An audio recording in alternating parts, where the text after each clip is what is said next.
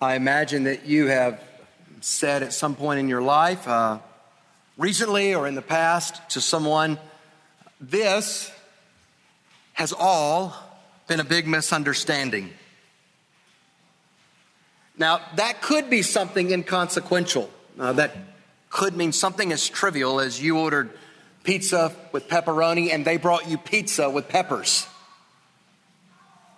Some of you misunderstand me.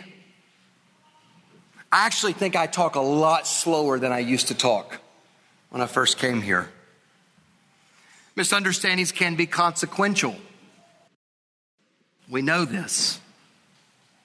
That nation misunderstood that nation's intentions, and so that nation sent troops and tanks into that nation's country. It can result in disaster. I mean, how many kids here have ever heard your parents say to you, "I want you to understand me clearly"? Hands raised. We have a taker. A few takers. You know why that is? Because so often you tell us, "I didn't understand what you said," and we don't believe you. Misunderstandings happen, don't they? There's misunderstandings in this world. And then there are misunderstandings. There were times in Jesus' own life and ministry when he was opposed. Not because he was misunderstood, but because he was understood clearly for what he was saying. Jesus is remarkable in this way, isn't he? When you read him, he reveals himself at times. And at times he conceals himself. He would confound his hearers. He could confuse his hearers. There was a great rocker and theologian at times, Bob Dylan, and he wrote this song called "The Times They Are A-Changing." And it was a song about the generational shifts in when he was at his peak. And he said this to the world at that time. He said, "Don't criticize what you don't understand." That would have been good counsel for the Pharisees, because they keep misunderstanding Jesus, and yet they keep criticizing Jesus. And they're the ones, as the religious leaders, who should have understood him the best. When you think about misunderstanding, there is nothing in your life that is more consequential than whether you understand or you misunderstand Jesus. And not just that, whether you believe in him. So this morning we're going to look at John chapter 8, verses 12 through 30. John 8, 12 through 30. If you have any misunderstanding about what's written on page 15 in your bulletin, talk to me after the service. Let's go through the passage. I'll read the passage, and then we'll work through it. John 8, beginning in verse 12. Again, Jesus spoke to them, saying, "I am the light of the world. Whoever follows me will not walk in darkness, but will have the light of life." So the Pharisees said to him, "You are bearing witness about yourself. Your testimony is not true." Jesus answered, "Even if I do bear witness about myself, my testimony is true. For I know where I came from and where I am going, but you do not know where I came from or where I am going. You judge according to the flesh. I judge no one. Yet even if I do judge, my judgment is true. For it is not I alone who judge, but I and the Father who sent me. In your law, it is written that the testimony of two people is true. I am the one who bears witness about myself, and the Father who sent me bears witness about me." They said to him, therefore, "Where is your Father?" Jesus answered, "You know neither me nor my Father. If you knew me, you would know my Father also." These words he spoke in the treasury as he taught in the temple. But no one arrested him, because his hour had not yet come. So he said to them again, I'm going away, and you will seek me, and you will die in your sin. Where I am going, you cannot come. So the Jews said, will he kill himself, since he says, where I am going, you cannot come? He said to them, you are from below. I am from above. You are of this world. I am not of this world. I told you that you would die in your sins, for unless you believe that I am he, you will die in your sins. So they said to him, who are you? Jesus said to them, just what I've been telling you from the beginning. I have much to say about you and much to judge, but he who sent me is true. And I declare to the world what I have heard from him. They did not understand that he had been speaking to them about the Father. So Jesus said to them, when you have lifted up the Son of Man, then you will know that I am he, and that I do nothing on my own authority, but speak just as the Father taught me. And he who sent me is with me. He has not left me alone, for I always do the things that are pleasing to him. As he was saying these things, many believed in him. Here's the main point in this passage. Eternity hangs on understanding Jesus. Eternity hangs on understanding Jesus. That you might believe in him and find life in his name. That you might believe in him and find life in his name. So here's what you can write on if you're taking notes, you can write, they misunderstand. They misunderstand. And I'm going to show you, as we walk through this, 5 ways Jesus is misunderstood in this passage. They misunderstand. And I'm going to give you 5 ways they misunderstand Jesus as we work through this. When we come to this text, we're still in the Feast of Booths. Remember, in the fullness of that great context of a water ritual at the very end of the Feast of Booths, Jesus said, I am living water. This was that festival, weekly. God's people looked back. They remembered how their God delivered them from Egypt. They lived in tents. And one of the ways they were also to look back and remember, Doug mentioned this in the foundations class this morning, was the pillar of fire that they were guided by as they went across the wilderness. At the end of the Feast of Booths, the temple would be especially brightly illuminated. So it's within that context and world of meaning that Jesus again declares, I am the light of the world. Whoever follows me will not walk in darkness, but will have the light of life. So here's another I am statement in this gospel. God's people would have understood that God's servant, Isaiah, would bring light to the world. His salvation would extend to the ends of the earth. So Jesus is clearly making a claim here that is unmistakable. But the Pharisees don't understand. And so here's their first misunderstanding. They misunderstand, number one, Jesus' authority. They misunderstand Jesus' authority. In response to Jesus declaring openly to a crowd, I'm the light of the world, the Pharisees, verse 13, dismiss it. Now they do so based on their law. They're referring here to Deuteronomy 19, verse 15, which says that a charge can only be upheld, established, if there's 2 or 3 witnesses. Jesus is not in a court of law here, but they want to press Jesus. You cannot make a claim like that out of nowhere. You, Jesus, need someone else to validate you. You, Jesus, need someone else to speak for you. Jesus It's clear. Even if he is bearing witness about himself, his testimony is true. And he grounds that, he bases that in the fact that you don't know.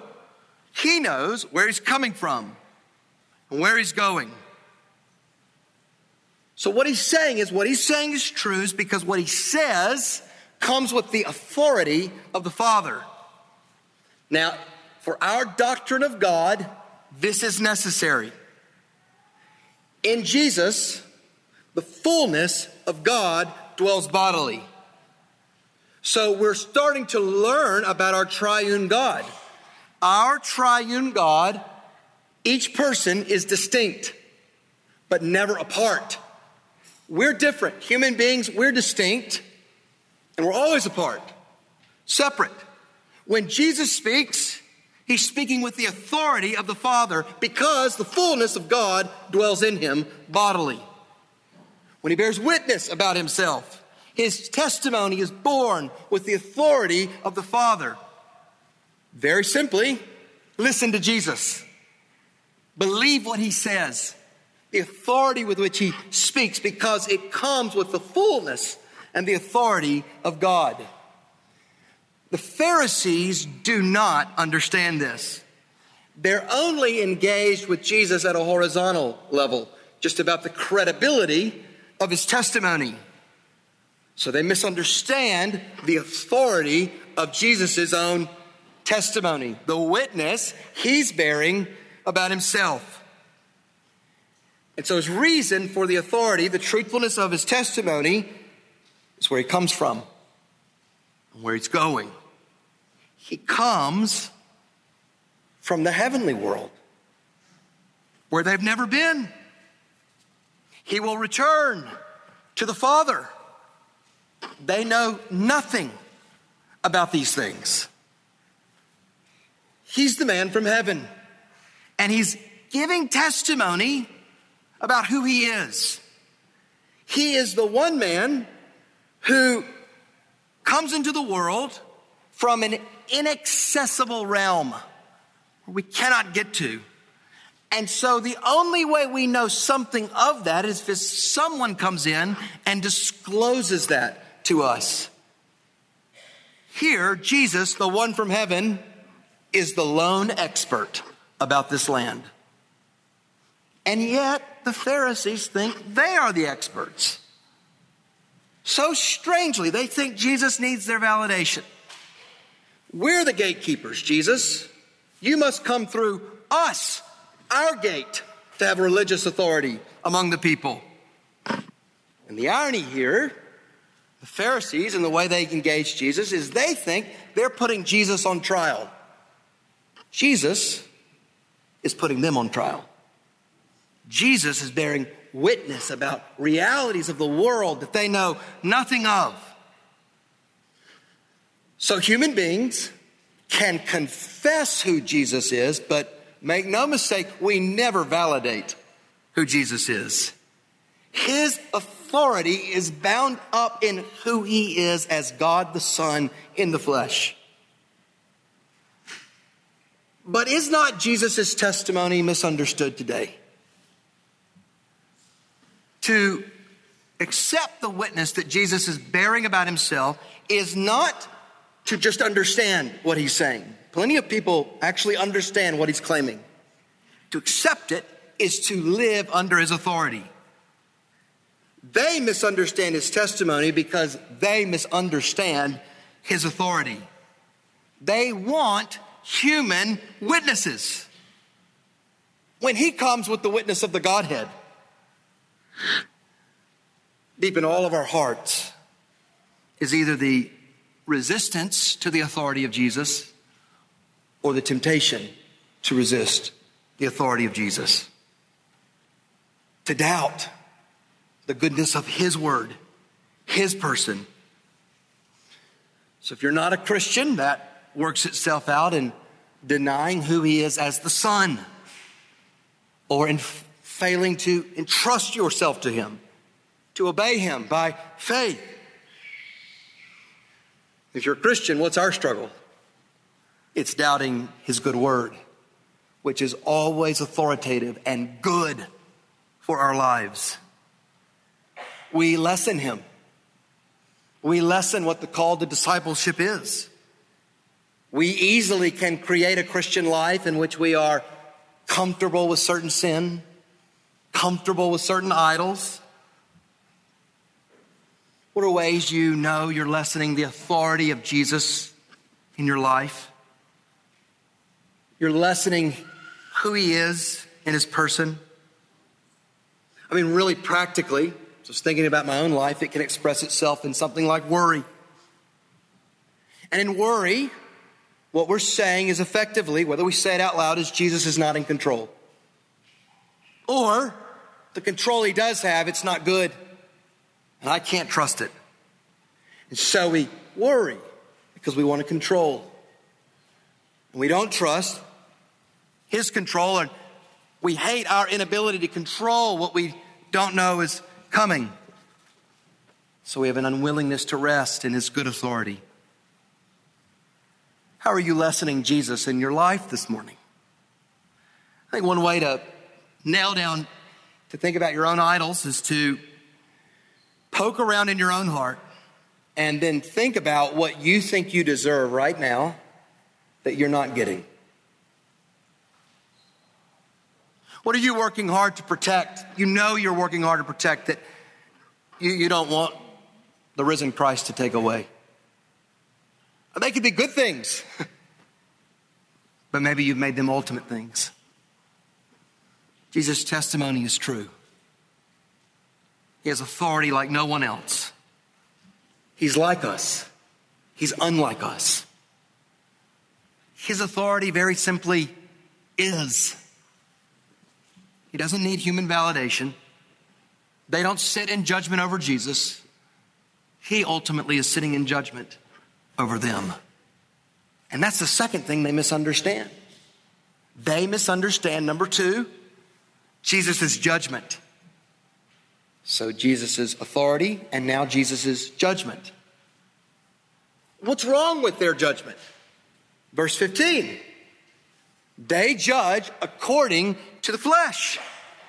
They judge according to superficial and worldly criteria. They judge, they make judgments according to the values of this world. When Jesus says here, he misjudges or he judges no one, he's not saying, I don't judge, as in this passage.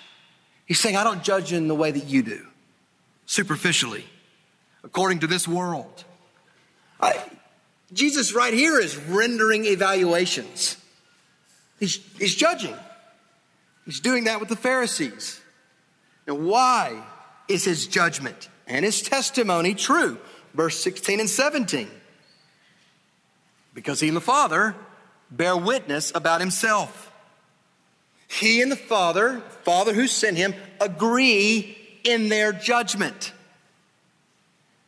It wasn't insignificant that the law of Moses called for 2 or 3 witnesses. They knew it called for that. Jesus knew it called for that. But their judgments of him are not according to ultimate reality. It's according to the flesh. They don't understand that Jesus comes with the full agreement and authority of the Father. And what's ironic is they, the so-called experts of the law, have missed the point of the law. By his testimony, he bore witness about himself and the Father who sent him. And based on this, they should have accepted his testimony. But they're superficial. And even as he does not judge superficially, he's making judgments, isn't he, about the Pharisees.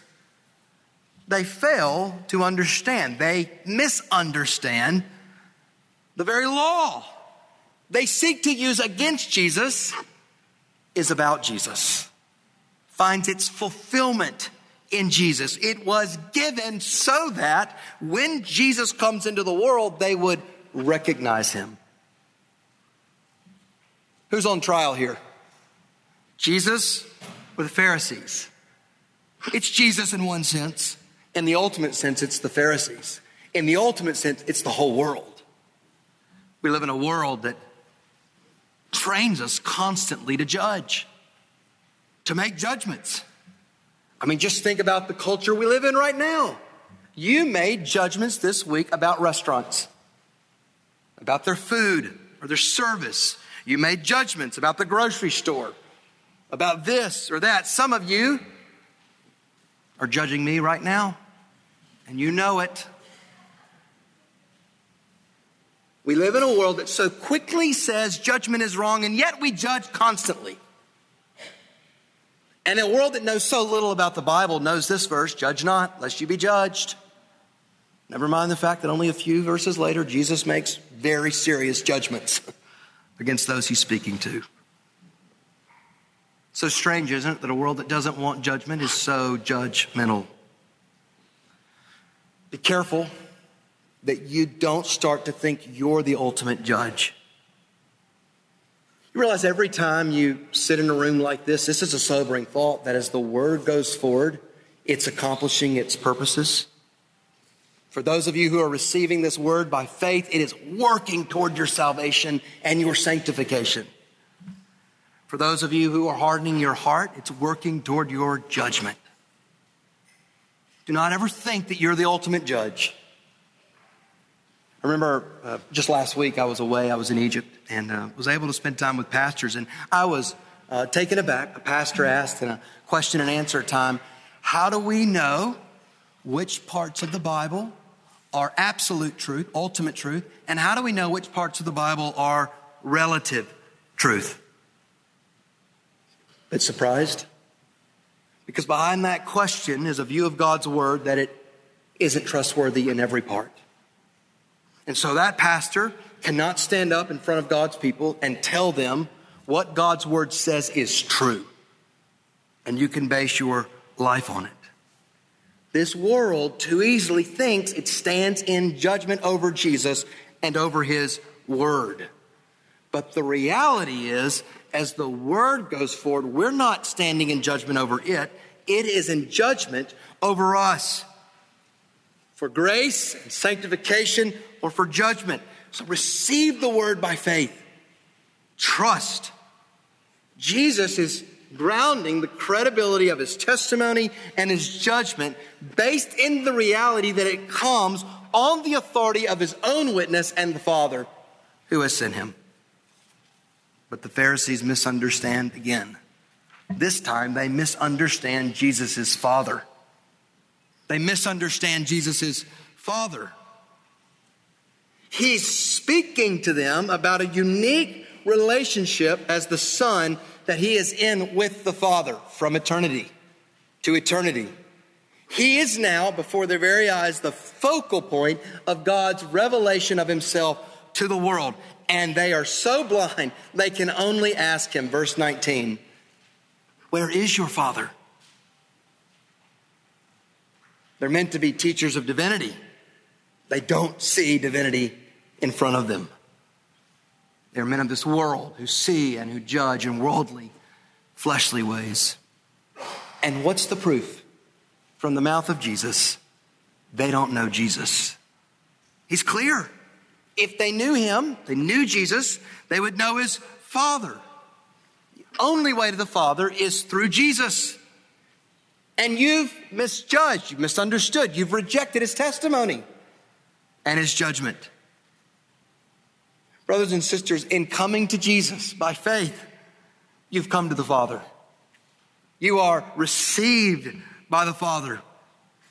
In Jesus, this is mind-blowing, you are as entitled to ask of the Father and must be as certain of the love of the Father as the Son. You're in him. Jesus came to reveal the Father. Such, there is not a God in heaven who is not like Jesus. Like Jesus, your true Father is in heaven. And so the Father, the Son, mean for you to live in the confidence. Jesus is your elder brother, and his Father is your Father. Now think for a second about who your Father is. His authority over the world.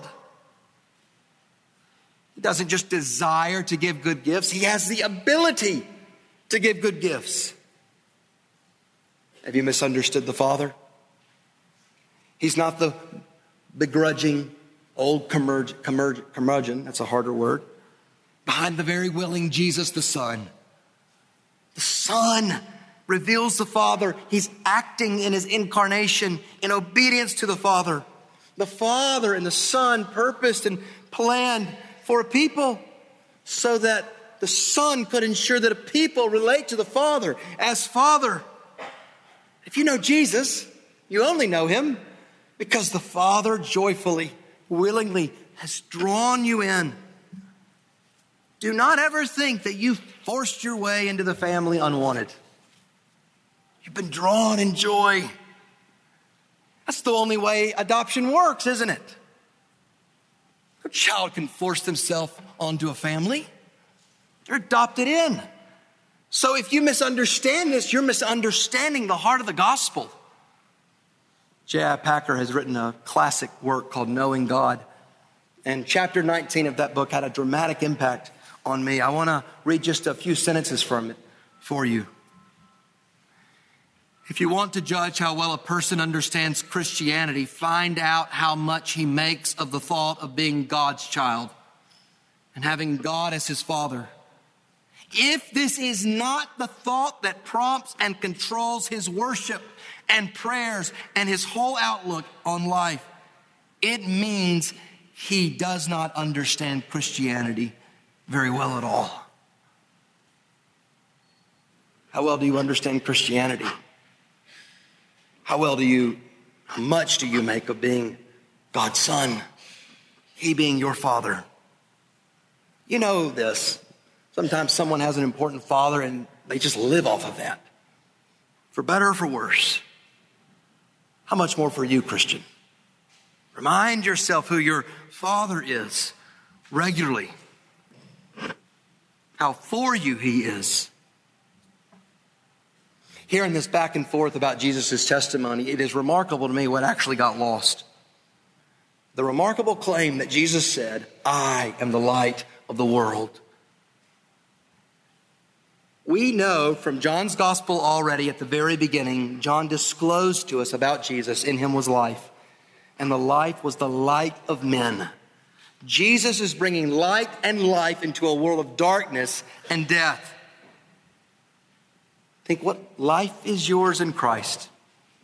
A life that will not be taken away. The life that means the Father owns you. He will not abandon you.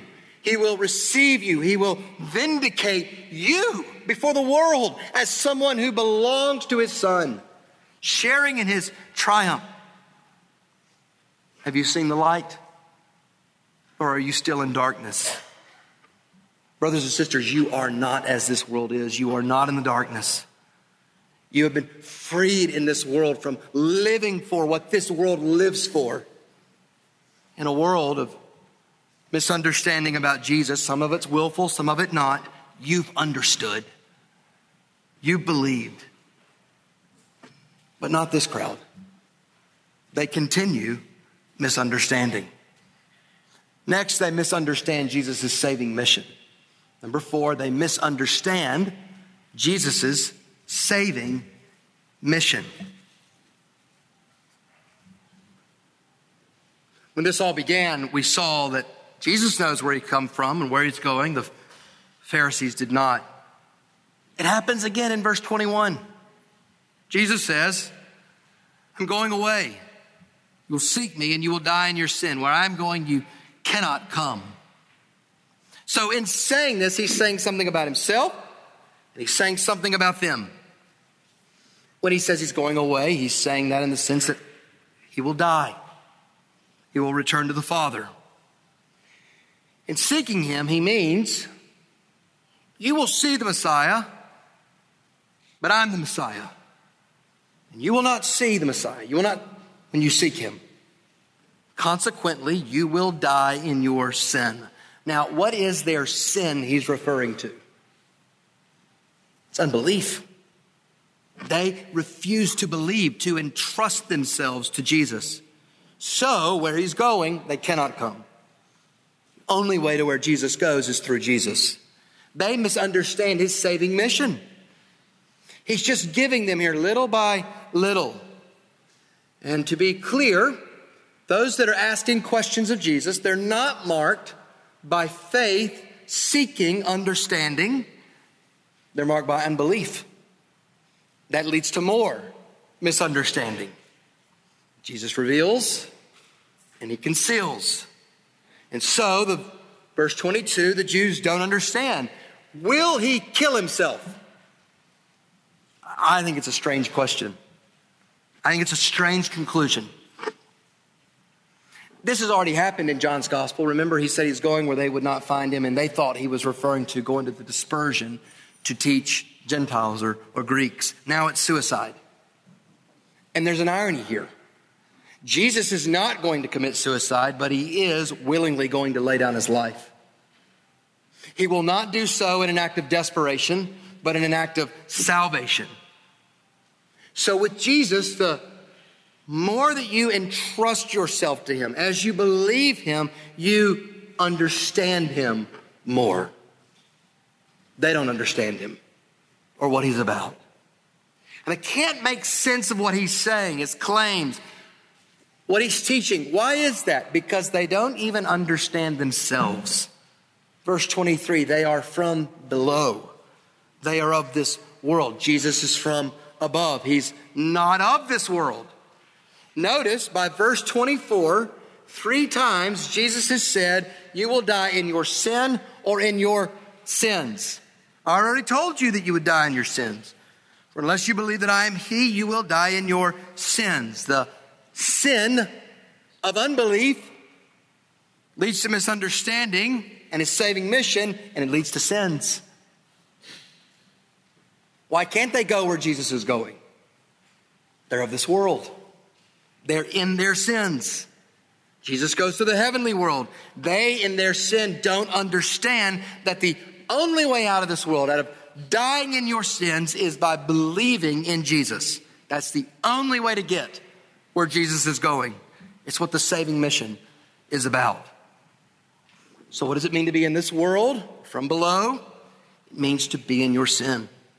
It means to die in your sin. There are realities about this world, about ultimate things that we simply cannot get to unless God tells us. One is that we're born in sin and we'll die in our sin apart from Jesus. So, before you can make sense of Jesus, Jesus must enable you to make sense of yourself. Understand who you are. Because we're not naturally kind of the way we think we are. We think we're decently good people.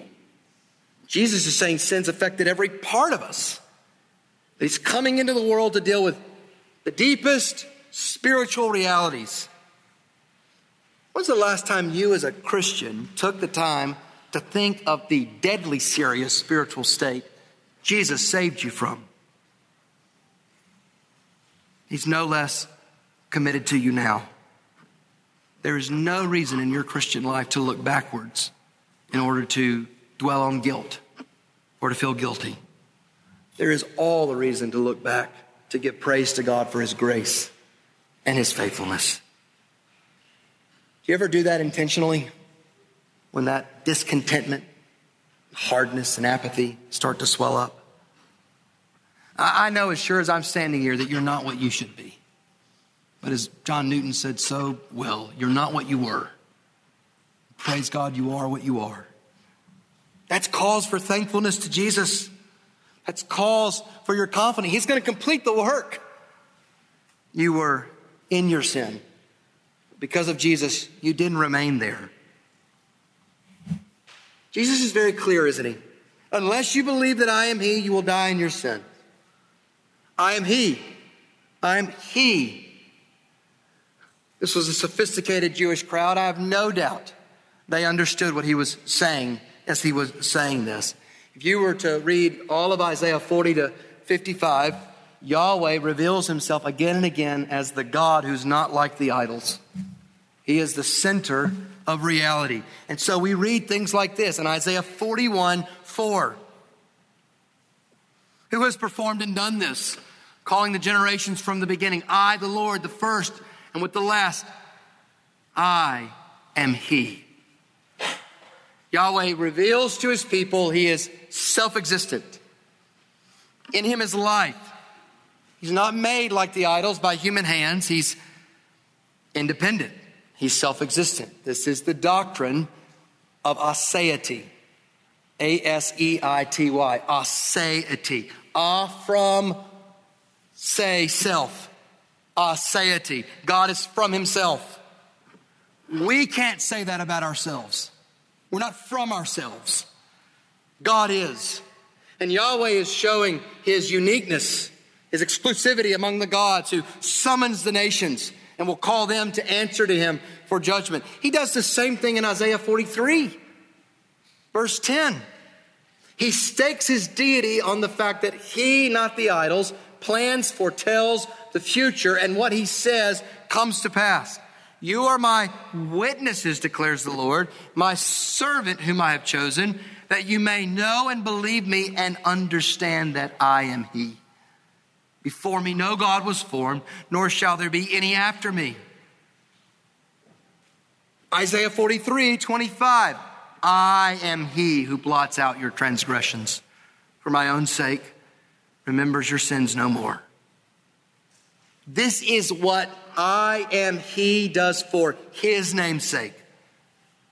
It's the kind of undeserved mercy and grace He gives to His people for His glory. And you could read Isaiah 46, 47, 48, and you would see this same language in those texts. It's with all of this meaning in the background, knowing this audience knows the Jewish scriptures, Jesus says, unless you believe I am He, you will die in your sins. No mistaking what He's saying. He is God.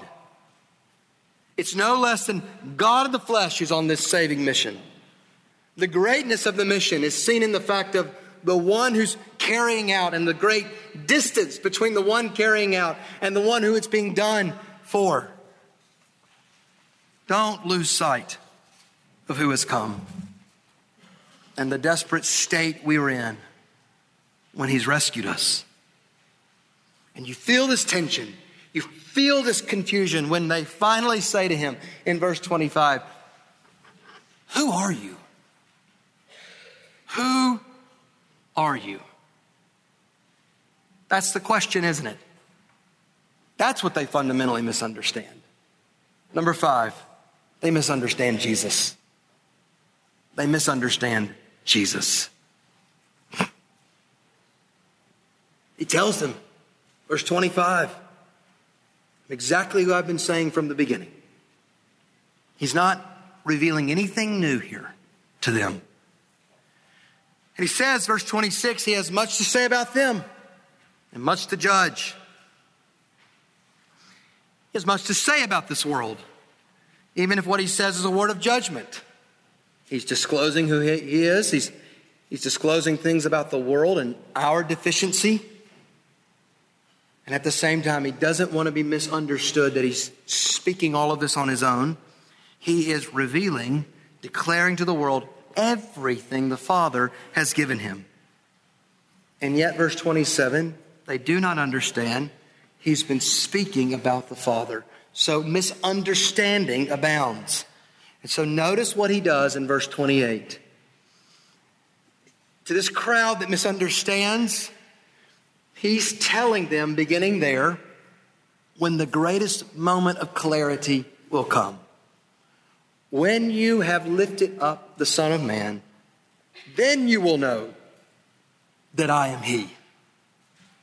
It's ambiguous, but it's going to come into full clarity, Jesus says, when He goes to the cross.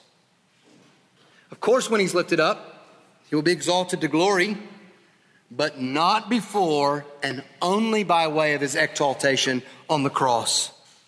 On the cross, you will know, I am He. And He's not naive. He doesn't think that they're suddenly going to realize He's the Son of God in the flesh. But He did understand that that is the answer to their question, who are you? On the cross, it comes into full view. do we fail to see the glory of our God, who is most fully, most clearly seen at the cross? The cross is God's no to all human works and boasting and pride. The cross is God's eternal yes to humility and faith and the path of weakness. The cross is where we see the justice and the love of God in fullness, a love that will not overlook or minimize sin, but pays for it with blood.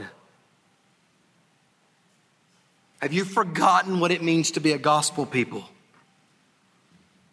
A people whose life and life together purchased by the cross. There's not one thing we can do to add to the cross. There's not one thing we can do to take away from the cross. Guard yourself fully from a cross plus mentality. Yes, I'm accepted by the cross. But really, I know I'm in because of this. Now you can determine whether that kind of thinking has crept into your own heart. Think about when you think God is happy with you or not. If you're basing God's pleasure in you because you have a cross plus mentality. I don't want to go to church this week. I don't really feel like I'm doing too well with God. Horrible for the Christian. It's not based on you. Come because of Christ. It's the cross, what Christ has accomplished. That's what defines you. It's what frees you from ever thinking God loves you because every day of your life, because Christ, because Jesus. It's what gives you boldness when we worship. It's not the good week or the bad week or the great morning or the terrible morning at home. It's not because of what you feel, it's because of what you know. You've been crucified with Christ. That's as real if you're trusting Christ as your physical birth. That's what gives you boldness to pray, to sing, to read the Bible, to gather, to enjoy God's love. Because Christ stands for you in heaven, not because you stand for you in heaven. The cross. Have you come to the cross? Have you understood Jesus? He didn't come into the world ultimately to give a message or to set an example. He came ultimately, he's very clear, to die, to be lifted up. He came for people who, apart from his work on the cross, will die in their sins, who will not be able to go where he has gone. He was lifted up to die. But he didn't stay dead. He was lifted up from the grave and he ascended to heaven at the right hand of God, where he now rules the world with all authority. If you're not a Christian, I want you to understand who Jesus is. See him in all of his glory. Because I want you to turn from lesser glories, to see them for what they are, and to turn in faith to Jesus, to believe in him, to come out of darkness into light. In him is life. And the life is the light of men. But for those who do not see who Jesus is, they do not see his glory on the cross, they will not misunderstand him any longer when he comes not to suffer, but to judge. The Lamb who was slain will be seen as the Lion who has conquered. The glory, the cross will be seen when he wears the crown.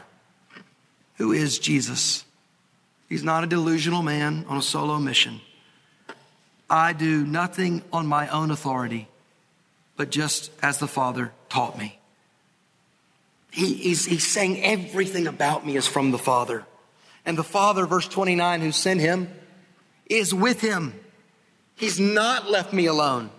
I always do the things that are pleasing to him. So the cross is not the deviation from the plan.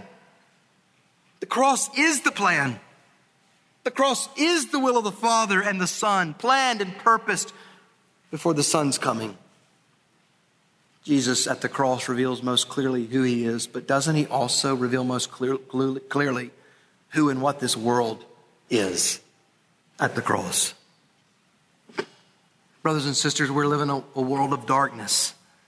Jesus comes as light, whose greatest self-disclosure is at the cross. Boast and glory in the cross, and what Jesus accomplished there. Our gospel is centered on the cross. Our church centered on the cross. The whole of our Christian life centered on, lived underneath the cross. And the Savior who died on the cross will never let you down. It's as Jesus was saying these things that we read in verse 30. Many believed in him. Now, given what we've already seen in this gospel, only time will tell whether they are true believers or, like we've seen already, some who simply end up walking away. It's a confused world. Do not be confused about Jesus. Eternity hangs in the balance on whether you understand him or misunderstand him, and then whether you believe and find life in his name. Brothers and sisters, in Christ alone, you have this life freely given to you by the Father through the Son. And so where Jesus is gone, you are destined to go.